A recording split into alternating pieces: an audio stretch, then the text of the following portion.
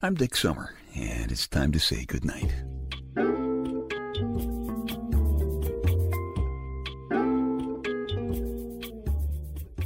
This is a quiet place to rest your head, a safe place to hide a hurting heart, a gentle place to fall. We just call this place goodnight. You know what? You and I are much too busy, and I have found a solution. I'm sitting here in the big black leather papa chair in my living room. It's good, it's quiet, and I'm looking at the blue carpet that's so soft that you leave footprints on it when you walk on it, and I don't see any fingerprints. Now, fingerprints belong on my carpet because that's where I do my push-ups, which is part of my daily effort to keep my Louie generation body from attacking me. And the reason the fingerprints aren't on the carpet is because I haven't been doing my push-ups. I've been too busy. I've been doing push-ups since I was in grammar school. I always hated them, but I made time for them. You see, I had this Mickey Mouse Club lunchbox with the Annette Funicello thermos bottle in it. And somehow I knew that Annette would be more interested in me if I did push-ups, so I had muscles. And by extension, I figured Jeannie and Doris and Mary and Matilda and the other Jeannie and Maureen and the other people who looked like them would be more interested too if I had better muscles. Now, this may come as a surprise to you women, because my Lady Wonder Wench tells me it's not completely true, but we Louie generation guys all told each other that girls like guys with big muscles, and we believed each other, mainly because you girls didn't tell us that we were wrong. As a matter of fact, you didn't really tell us very much about anything about yourself. Mostly all you told us was, no, don't touch me. And not just me, most of you told all the other guys no, too. Most of you.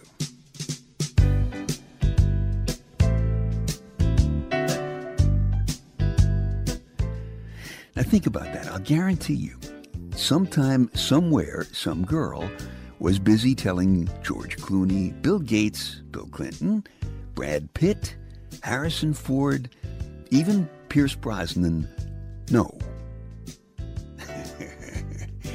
Kind of makes you wish you could go back and do it over again, doesn't it? So, there we were, doing push-ups that we didn't want to do, and you were telling us no when I'm sure that some of you at least, in the case of those of you who were in the company of George, the two Bills, and Brad and Harrison and Pierce, I'll bet you those girls might have really wanted to say, well, maybe not tonight, dear, I have a headache, but what are you doing tomorrow? You know, leave a little door open. We were all doing something we didn't really want to do, and we were doing those things all the time. And we're still doing stuff we don't want to do all the time. That's why we're too busy. We pay the rent. We go to work. We vote for idiots. We pay taxes. We put up with relatives we'd like to strangle.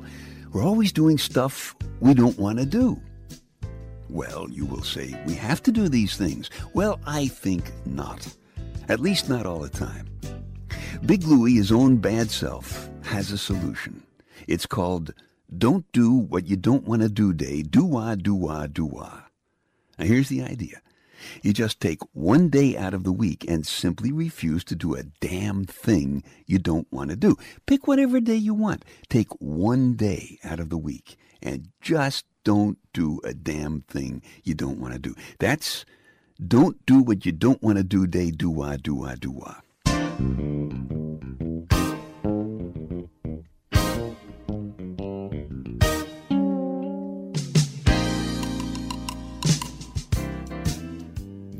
All week long, as you're turning down George Clooney's advances and paying your income tax and doing push-ups and working and slaving at a job where they don't appreciate you, you can be looking forward to your personal Don't Do What You Don't Want to Do Day. Do-wah, do-wah, do-wah. And it's just around the corner. And here's how you make it work, all right? Somebody says, well, what about your diet? As you're wolfing down your dinner on your Don't Do What You Don't Want to Do Day. Do-wah, do-wah. You just look them in the eye and you say, do-wah, do-wah, do-wah to you. Or if you prefer, just, make stuff up. Tell them eating helps the farmers and it wards off dizzy spells. Tell them it relieves shortness of breath. Tell him it relieves tallness of breath, too. I don't care. Tell him it's an excellent, if temporary, form of oral contraception.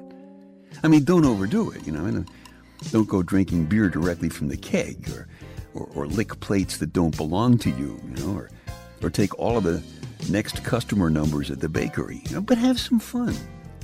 Warn people about the dangers of excessive thinness. Tell them how somebody you knew hurt himself when he slid through the bench slats and hit the sidewalk. Remind people that dieters need to be careful not to lose so much weight that they'll run the risk of becoming invisible. As Big Louie, his own bad self, has often said, sometimes the most serious problems are best solved by the silliest solutions. So, if you're feeling guilty about not doing the dishes, or mowing the lawn, or ironing your hair, instead of sulking or lurking or getting defensive about it, just stand up straight and tall and tell everyone around you, including yourself and your therapist for that matter. Say it loud and clear and proud. I'm not doing that today because today is my don't do what you don't want to do day. Do-wah, do-wah, do-wah. Dick's Details. A bunch of absolutely unimportant facts for you to stuff in one ear so you can push the important stuff that's keeping you awake out the other ear, and you can nod off happily to sleep. Princess Diana had to call Prince Charles Sir until they were married. Now, don't you think that'd be kind of a nice custom for here in the States too, huh? About half of you seem kind of negative on that idea. If the answer is an abracadabler, what is the question? If the answer is an abracadabler, what is the question? You don't know, do you? Of course not. Haven't told you yet, but I will in a minute. If the answer is an abracadabler, what is the question? Men are 4 times more likely than women to sleep in the nude. Now that's really too bad. There were over 300 banana-related injuries in Britain last year. Most of them had to do with slipping on the peel. Bet you a reasonable number of them were kinkier than that, though. And last but not least, astronauts are not allowed to eat beans before they go into space. This is true, and the reason is because a fart could damage their space suits. I think the same rule ought to be applied to people who ride buses and subway trains, too. If the answer is an abracadabler, the question is, what do you call an amateur magician? An abracadabler. It's just a little pocus in your hocus. Dick's Details. They take your mind off your mind. Hey, a little housekeeping here, if you don't mind.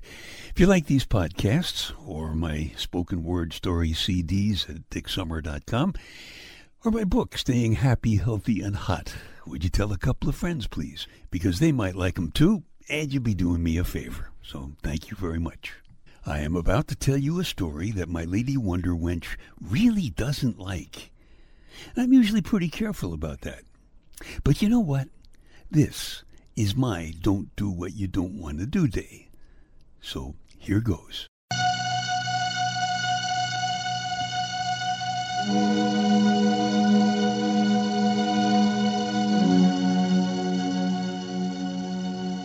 A good headhunter is a genuinely dangerous guy. He's deadly. He's a street fighter. And that's you. You find jobs for high-powered executives. You're good at it. Maybe the best. You love it. You love the excitement. You love the challenge. You love the money.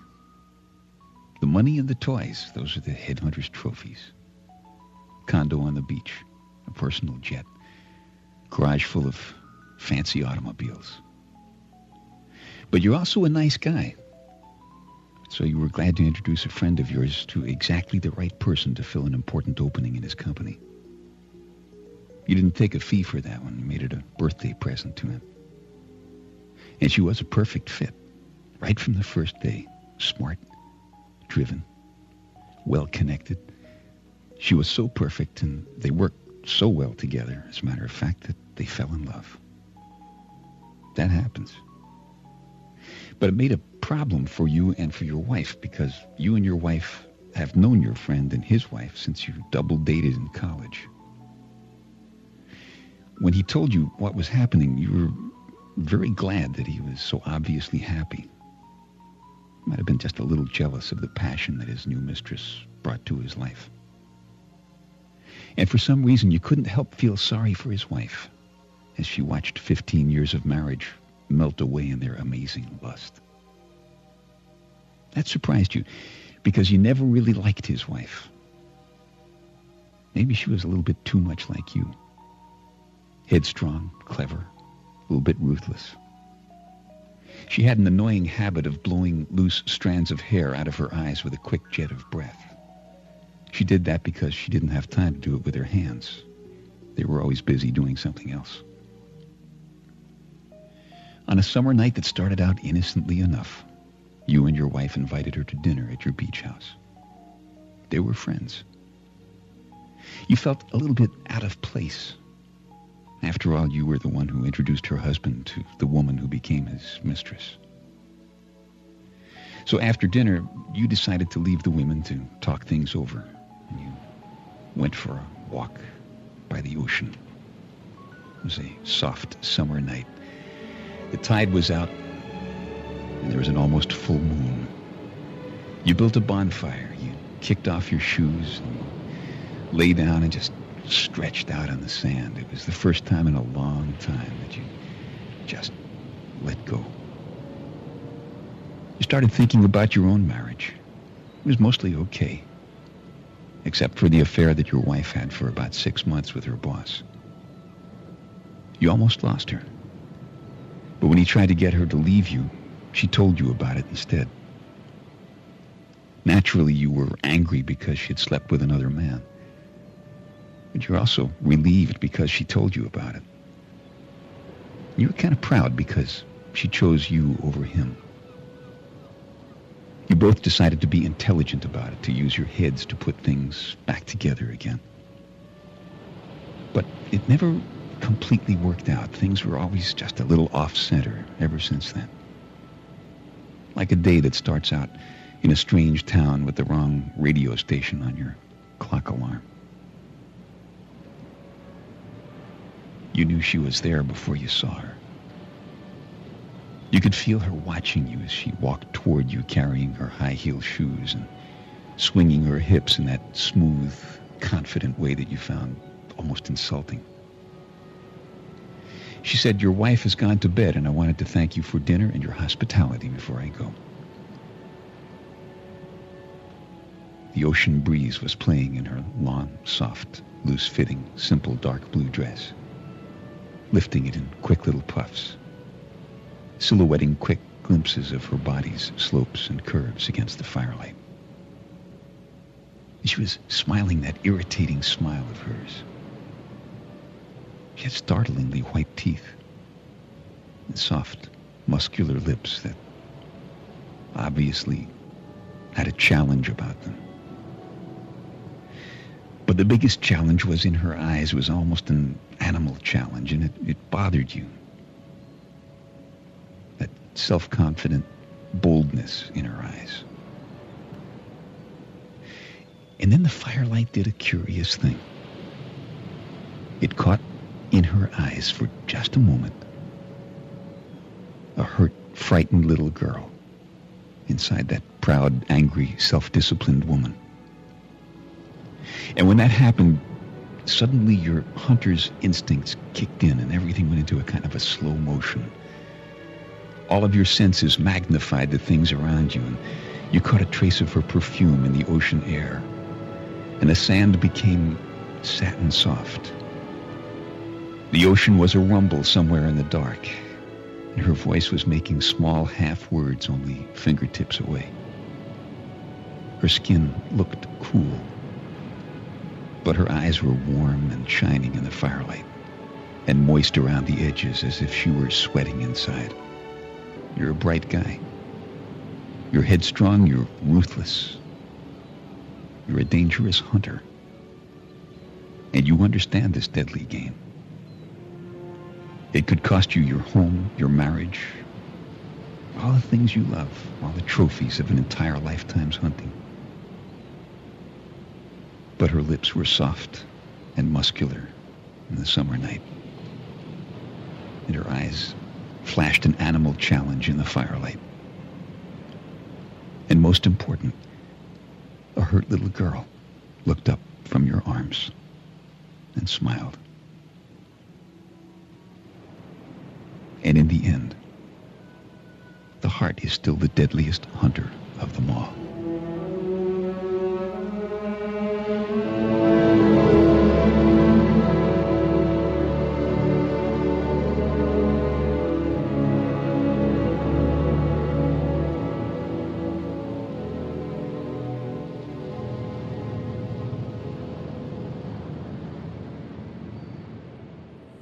That story is called The Headhunter's Woman. I like the sound of the music and the waves in there. My lady Wonder Wench won't tell me why she doesn't like it.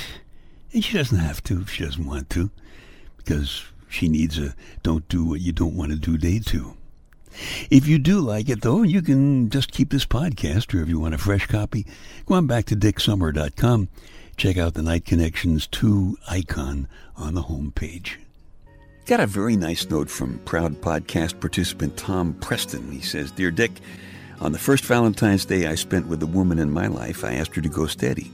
She was 17 and I was 19. She said yes. That was in 1965. Great, good, happy Valentine's Day story. I love that. Tom is a good Louie generation guy who obviously got it right. Hey, Tom, just one thought. Don't make trash day your don't do what you don't want to do day, or your wife will be giving you a do-ah that you don't forget." Another email just came in. Not so happy Valentine's Day story. It says, in part, "I'm always going to love him, but the papers are filed. All I'm going to keep is his name, and I will have and keep and love our child." So I guess maybe we also need a do what you need to do day.